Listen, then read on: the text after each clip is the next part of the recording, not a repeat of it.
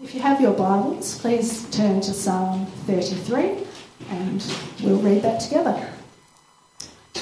Psalm 33.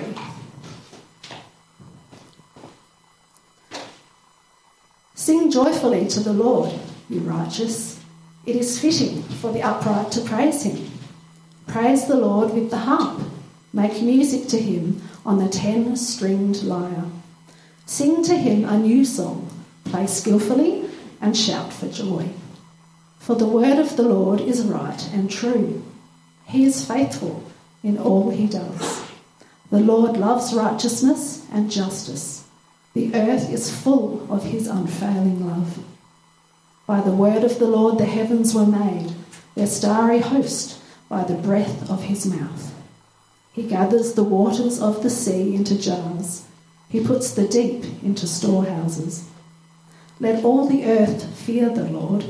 Let all the people of the world revere him. For he spoke, and it came to be. He commanded, and it stood firm. The Lord foils the plans of the nations. He thwarts the purposes of the peoples. But the plans of the Lord stand firm forever, the purposes of his heart through all generations. Blessed is the nation whose God is the Lord, the people he chose for his inheritance. Stop.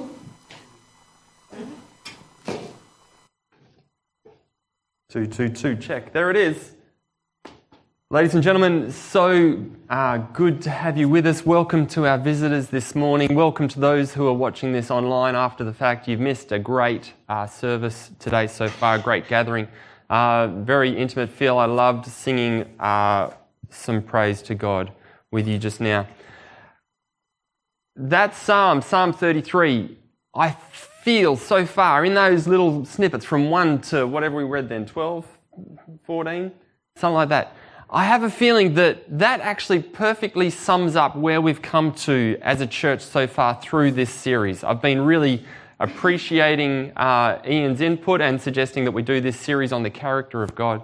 Ian's direction to say, actually, let's look at this and let's look at that and let's look at this. I'd love to run you through, just briefly as a recap. I don't want to rehash it, but I want us to use where we've come from as a grounding to move forward today. Because today we're looking at God, our provider, Jehovah Jireh in the Hebrew. And can I encourage you to jump back online and look at these sermons in our series if you've missed any of them. To quickly recap our 4 weeks so far. In the first week, we looked at our God is a lavish God, which you can see in Psalm 33 there, who provides for us in the sense that you come to the table like a small child when he first sees a feast and his eyes bulge as he comes to this table. This is the lavishness that God has for us. And we want, and our God wants to actually provide this banquet to us. And this combats that idea of deism. This combats that idea that God doesn't love. But we see Psalm 23, we see in Psalm 33 here that God does love us. The second week we looked at that this lavish God is knowable. We had an Old Testament introduction, Ian preached that one. And that how we come to know God, it's not as an individual, it's not me on my own coming to understand God, but actually God has revealed himself in a story through the scriptures, and it's not just to one person, but it's actually to one person in the context of a nation. And that's for us today as well. As we look at God provider today, God is not just providing for me, he's providing for me, but in the context of us as community, he's providing for us as he meets those needs as part of a community. It's not individualistic. And as much as God might direct the hand of a nation, God's knowable characteristic is not fatalistic. It's not God wants you to be a robot. God doesn't want to control you in that regard. So we had that in week 2. In week 3, we looked at that God is righteous and just. This means that God is purposeful in his direction and his action, and this purposeful and direct God, it demands those who worship to be right and just in their actions also. And for that passage, we saw Amos 3:25. It's no good just singing worship to God like this, because God doesn't need our songs. But actually, God needs us to do more than that. And then the fourth week, we looked last week with Dr. Dan Patterson, that God's default stance is to bridge this gap between God and man, caused by man's rebellion, and that God is actively at work to restore not only the relationship with those who know him, but actually God is there to provide hospitality to the strangers, to the foreigners, to the whole world. Our God welcomes the stranger in Isaiah 56. And so it's in this context now that we come to look at Jireh, God the provider. And it's with this background that we look and we see that we have a God of unlimited resource who is right and just, who by their very nature is communal, who by their very nature is inclusive and welcoming of the stranger and foreigner. But when we look at this God and we look at everything that has been revealed about God, we've also got this disconnect. We're constantly affronted by the reality that there is suffering in our world. So we have a God who wants to provide, a God who loves us, a God who is lavish, who is right and just, and then we have suffering. So you can't talk about God the provider without actually dealing with this issue. And so today I actually want us to wrestle a little bit with that thought. And I want to give us 5 minutes for a discussion in the groups. Thank you for broaching this subject earlier with us, Lynette, to be able to actually talk about, okay, well, where has God provided for you? Yes, so there's the individual, that's great. But actually,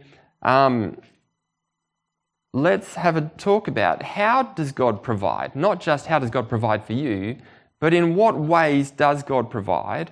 How do you see this provision of God? And then the hard one, how does the suffering in the world align, or how do we deal with this problem of suffering and God's provision? Can you do that? I'll give you 2 minutes. That's a hard question. 2 minutes. 5 minutes. Let's give you 5. I'll give you 5, okay? 5 minutes.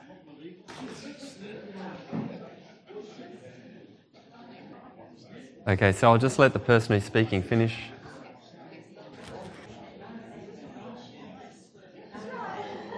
Was that 5 minutes or was that 2? I heard comments that you need a day to discuss this. You need a week to discuss it. I heard there's 40 passages in Job, 40 chapters in Job that talk about it that we could have gotten to.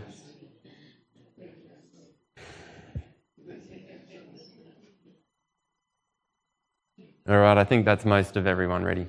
So if we go around the room, if we wanted to go around the room, if your conversations somehow touched upon these big words, sovereignty, predestination, foreknowledge or free will, then you'd be right up there with the theologians. Did anybody say the words sovereignty?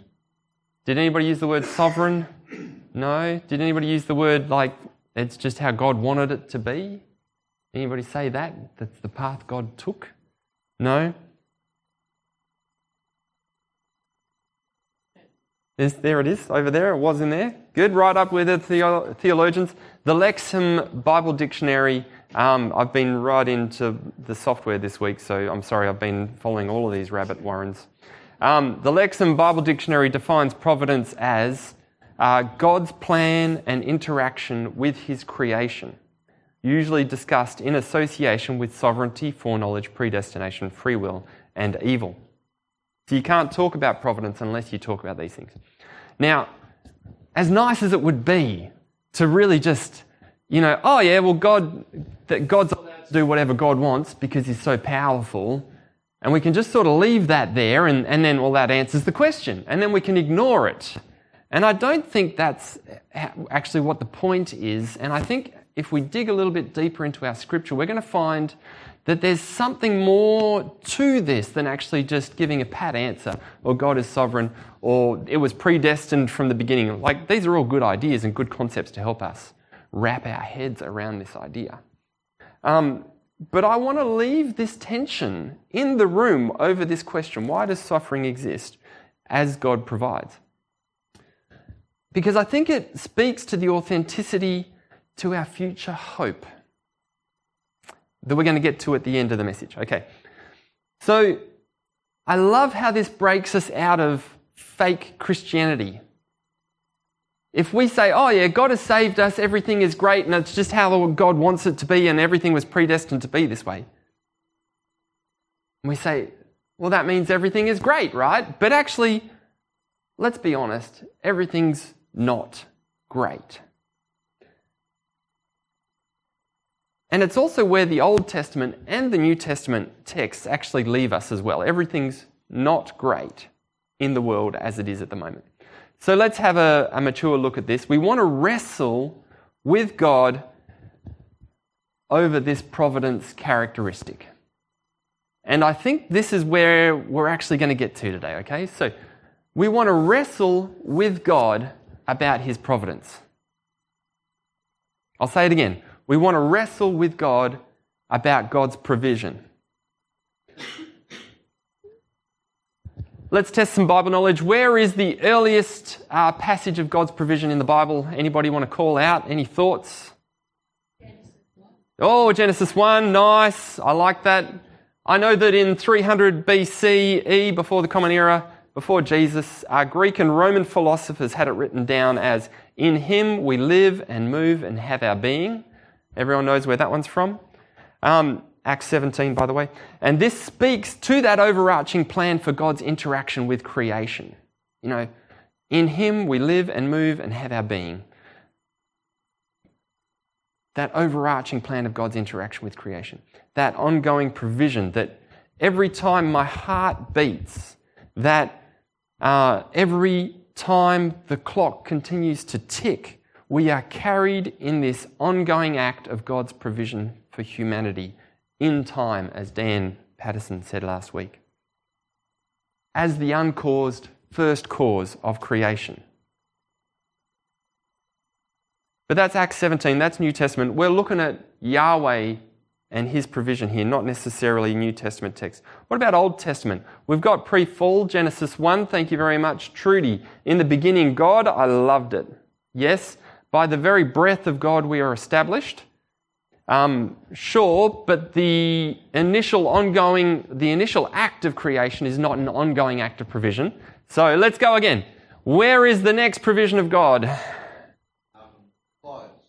Clothes, that's where I went to as well. The clothing of Adam and Eve after the fall, or at the fall. I like that.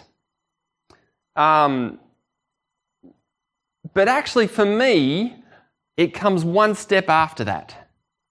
Because yes, God provides that and provides in that space of, okay, well, let's provide for you in that first instance of, okay, let's set this new world order in place. But actually for me, it's in Genesis 4 with Cain and Abel. On your table, we've got all of the verses that I'm going to be referring through today on a single slip.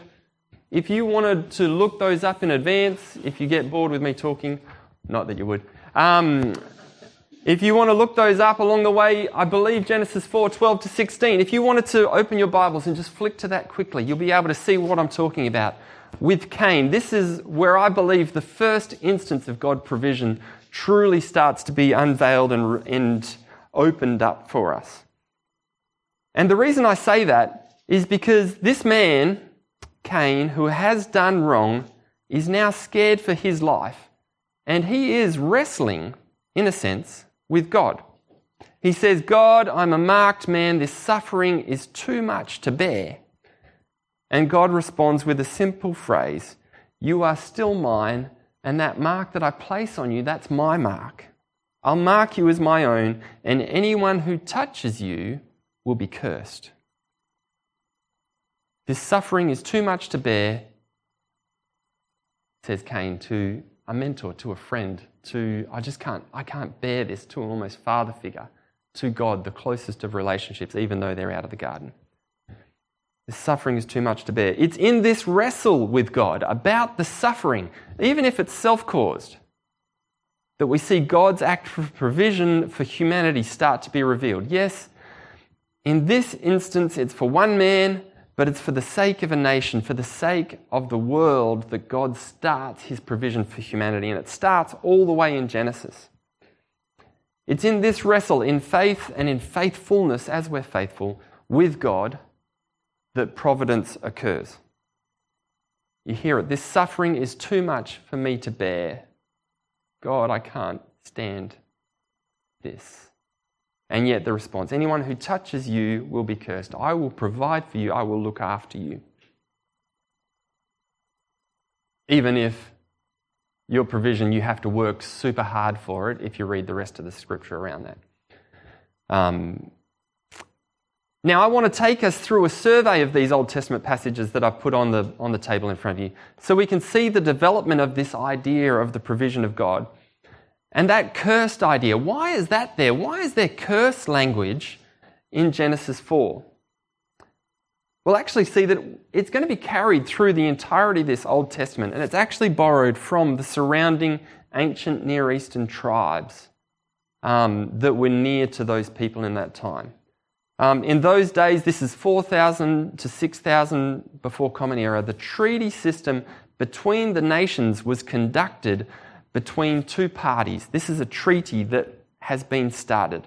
And these treaty contracts, they came with blessings and they came with curses written into the contract if you did the right thing and if you did the wrong thing. You do the right thing, you get blessings. If you do the wrong thing, you get cursed. And these treaties were especially common in the relationships where one person in the group or one people group or one tribe had more power than the other. And these treaties are known as suzerain vassal treaties. And they're an amazing thing to look at if you want to go down the rabbit hole of researching that. And here in Genesis 4, we have this starting language of a treaty between a powerful God and a weak humanity.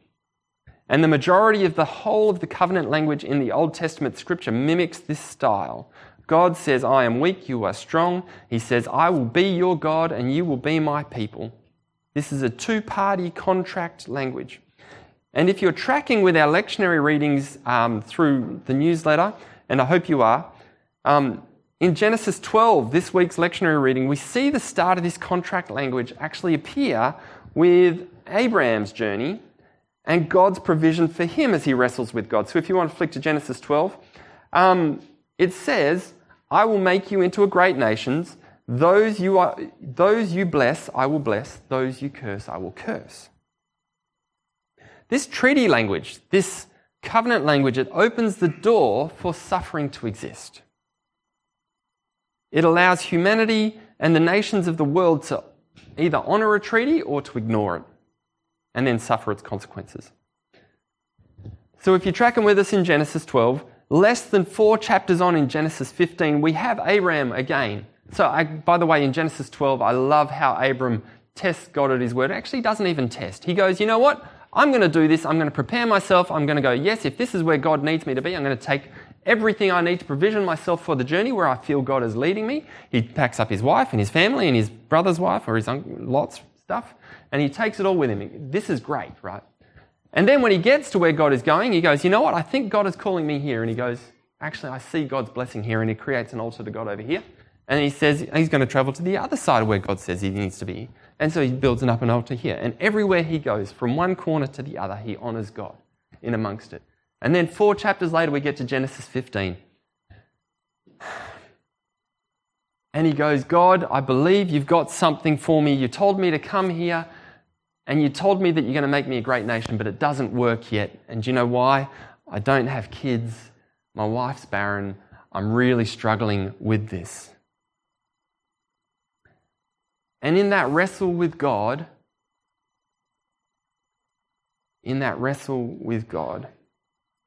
that's where we see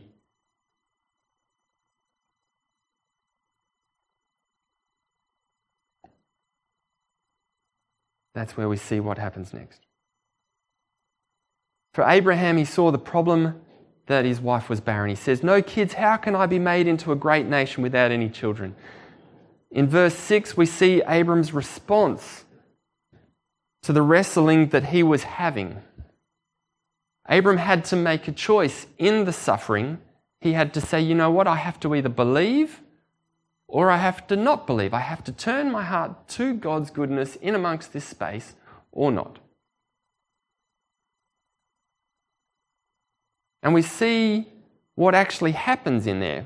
Verse 6, as Abraham believed the Lord, read, he stepped out in faith and in hope. What happened? God says that it was, verse 6, it was credited to him as righteousness. This is the God that is righteous and just, and this is what he demands of us as we live our lives. And it's in this righteousness, in this justice, that God's provision is entangled, which is why I wanted to give us that context. So go back and listen to the sermon on righteousness and justice from 3 weeks ago. This treaty language, let's keep going. This treaty language becomes real for Abram, and then it became real for his descendants. Do we trust in God's provision? How do I know it's by God and it's not by me? Not by my own strength, because sometimes that happens as well. I'm going to provide and, I'm going to call it God's blessing, but actually it's me doing the work. It's not God doing the work. Jump forward to Genesis 32. Jacob encounters that issue. He says, you know what? I'm not going to go until you bless me. He wrestles with the angel. He wrestles with God. Unsure if he should step into the land. I won't go until you bless me. And it actually sorts him out. He says, you know what? It's going to be in God's strength. It's not going to be in your strength. And from that moment on, Jacob had a limp. It's like God said, I'm going to honour this treaty. I'm going to bless you. And you will know that it's my work because it's too big for you to comprehend how you're going to rely on me. And so Jacob says, okay, I'm going to trust you. I'm going to hold on to you. I'm going to wrestle with you. And lo and behold, within a generation or two, the nation Jacob is now leading becomes both provided for during a famine and then enslaved by the people who provided for him. What a cause to wrestle with God over. Famine and then slavery. And then, of course, we get the next call of Moses to ministry, and we hear what happens with these people. As they've turned to God, they've said, you know what? I'm going to trust, I'm going to wrestle with God. God provides. And then in the wrestling of the Israelites with God, they've fallen into slavery, and they say, God, why are we here? Why are we slaves? You were providing for us. What's going on? And we have God answering, I've heard the cries of my people in Egypt. And he sends Moses to go and sort out that area. And so there is something to this idea. Prayer offered in wrestling as we're being faithful in our wrestling. I don't understand. It doesn't make sense. God, please help. There's something about prayer offered as we wrestle with God for his provision for us. By the time we get to Exodus 16, now we're jumping a whole book. By the time we get to Exodus 16, it's time for the nation to truly come to understand the depth of God's provision for them. The nation's so large, they got pulled out of Egypt, they've walked miraculously through the Red Sea. It's time for this treaty language to be ratified by everybody in the company of Moses. It's nearly time for the 10 Commandments.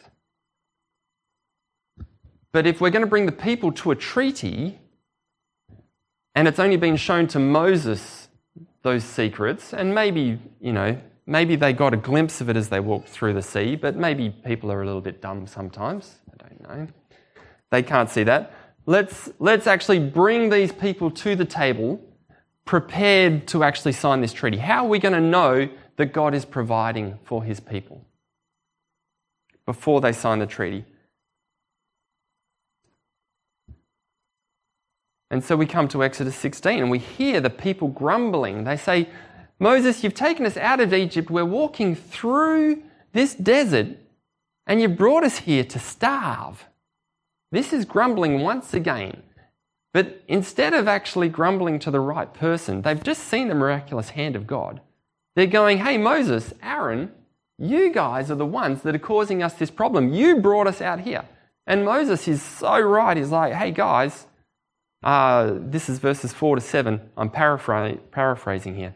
He says, hey people, you're not actually grumbling against me, and you shouldn't grumble against me, because actually what's happening is God has brought you out here, and even in your suffering, there will be provision. But all you need to do is actually point your grumbling to the right direction.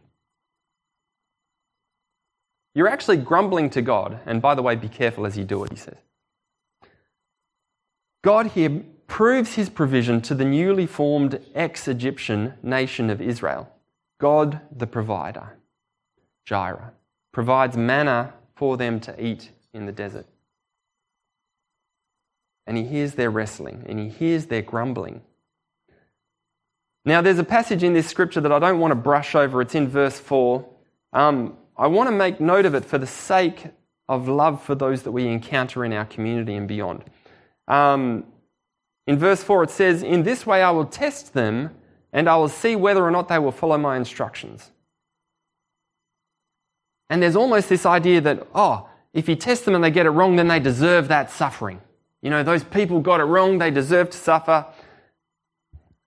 Does that mean for us today that anyone currently suffering is to be considered under the curse of God? I just want to point out this thinking is unhelpful, and it's almost tantamount to the Pharisees asking Jesus about which one of the blind man's parents sinned in John chapter 9. Can I reframe that verse in Exodus there as God looking for the wrestling nature of his people? To trust God or not to trust God. God is desiring and wanting to hear their interaction and supplication. And then when provision happens, to whom are they going to ascribe the glory? That's the test. When abundance happens, will it be utilised for the community and for others and for the glory of God, or would it be used for greedy self-purpose? And you can keep reading in and around Exodus if you want to there. This trust is built and God decides to enter into treaty with these people. His people end up entering into treaty with him. We end up with covenant relationship, and we see it in Exodus 20 and Deuteronomy 28. And this Deuteronomy 28 version of blessings and curses that you see at the end of the Ten Commandments there, it's the same language that was used all the way back in Genesis 4. And so we see this provision of God coming all the way through from Genesis 4 all the way to the people of God. Now God's chosen people, now a nation, are enabled to see God's lavish love and his welcome for those around who would turn to him. You will be my people, and I will be your God. Those you bless, I will bless. Those you curse, I will curse.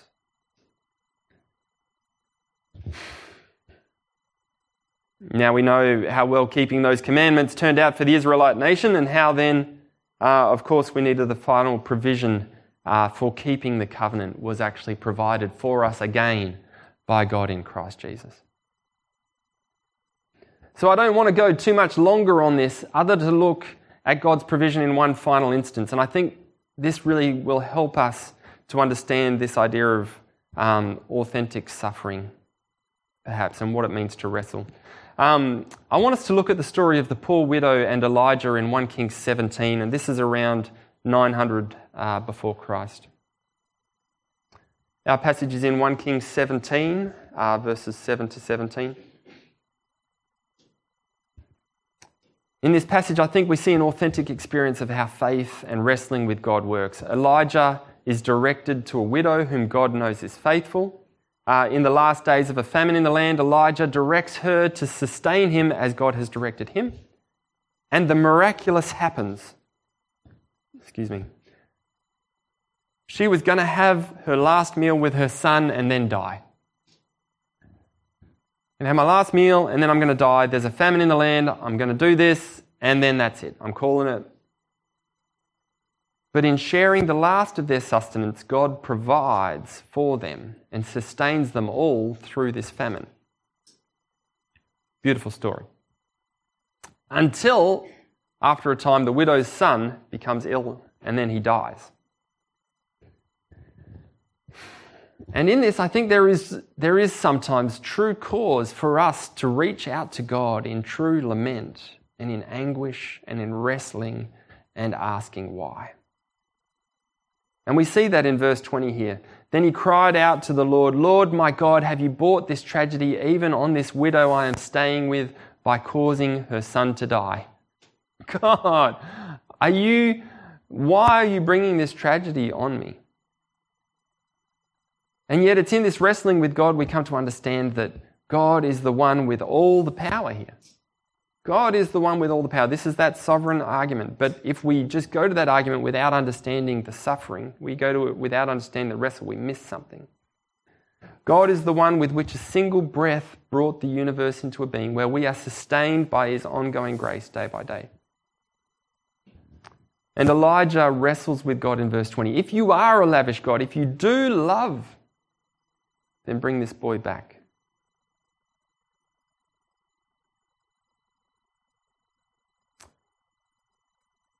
For Elijah, his wrestling through faith brought the widow's son back to life.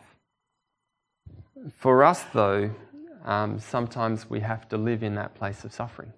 Sometimes there is no answer. And the prophet Samuel sums it up well when he says this in 1 Samuel 2, 6-9. He says, the Lord brings death and makes alive. He brings down to the grave and he raises up. The Lord sends poverty and wealth. He humbles and he exalts. He raises the poor from the dust and lifts the needy from the ash heap. He seats them with princes and has them inherit a throne of honour. For the foundation of the earth are the Lord's. On them he has set the world. He will guard the feet of his faithful servants, but the wicked will be silenced in the place of darkness. And this is where we've come to, as we close up. God's sovereignty in force, yet God's desire for us is to wrestle with God over the things that we see in this world that are not aligned with the kingdom. We wrestle in faith for the providence that we know God has for those that are faithful. The desire of God comes from God's own dissatisfaction with the world, between what is not right and what is not just. And that's where we are now. In fact, as we wrestle and we grumble and we groan in amongst the suffering, we do so actually along with the Spirit of God. This Spirit who intercedes and moves with us in our groaning. If we jump to Romans 8, around verse 22. Romans 8. We know that the whole of creation has been groaning as in the pains of childbirth right up to the present time. Not only so, but we ourselves who have the first fruits of the Spirit groan inwardly as we wait eagerly for our adoption to sonship and the redemption of our bodies. For it's in this hope that we are saved. But hope that is seen is not hope at all. Who hopes for what they already have? And so it's in this hope that we wrestle with God for his providence.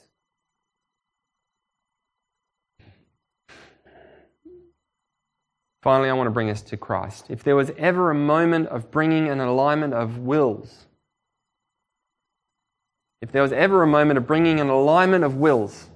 our will or God's will together at the same place, the Spirit of God willing and us coming alongside, if there was ever a moment of bringing an alignment of wills in terms of humanity and what God wanted, then we can actually look to Christ.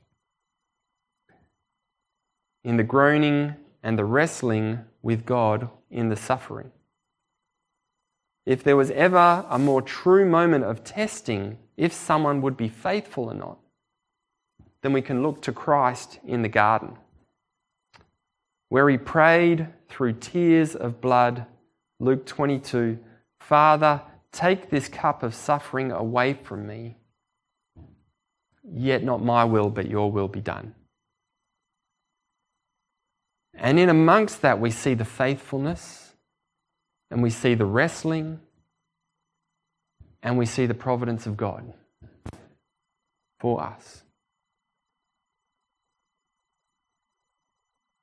And so we need to be wary of oversimplified solutions, of neatly packaged doctrines that blind us to the pathos and feeling that our brothers and sisters, they need our pathos. They need our feelings and our emotions as we look to God for providence. We're not just going to pray for, I'm going to pray healing for you in your suffering and then leave them alone. No, we're going to walk with people as we journey with them in their suffering.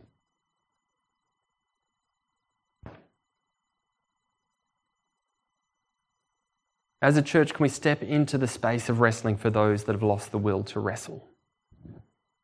Can we serve those in deep suffering and help them by engaging the providence of God as we are Christ in that space for them? Can we turn to the God of Cain, the God of Abram, the God of Jacob, the God of Elijah, the one who is lavish, the one who is right and just, who desires treaty with us, peace, and who through the Spirit groans with us and loves us enough to wrestle with us to meet our need. And this is the hope that we have in Yahweh Jireh, God the provider. Let me pray.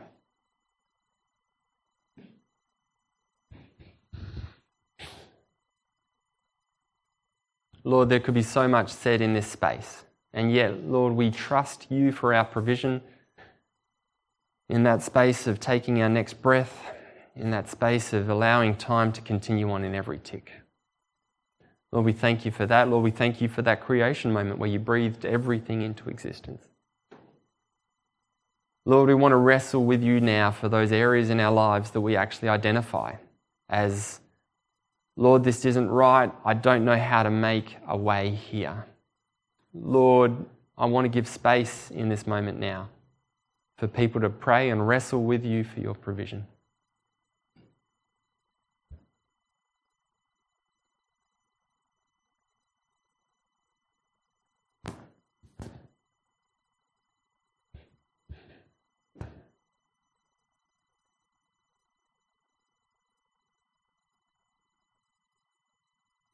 Lord God, hear our prayers.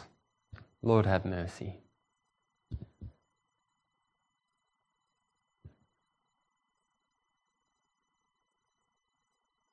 Lord, for those areas where you have provided, we are just so thankful.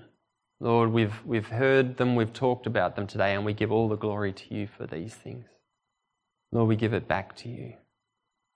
Lord, use where you have provided us for your glory, Lord. How can we steward the things that you have given us, the talents, the abilities that we've been able to accrue? Lord, let us use them to build into your kingdom.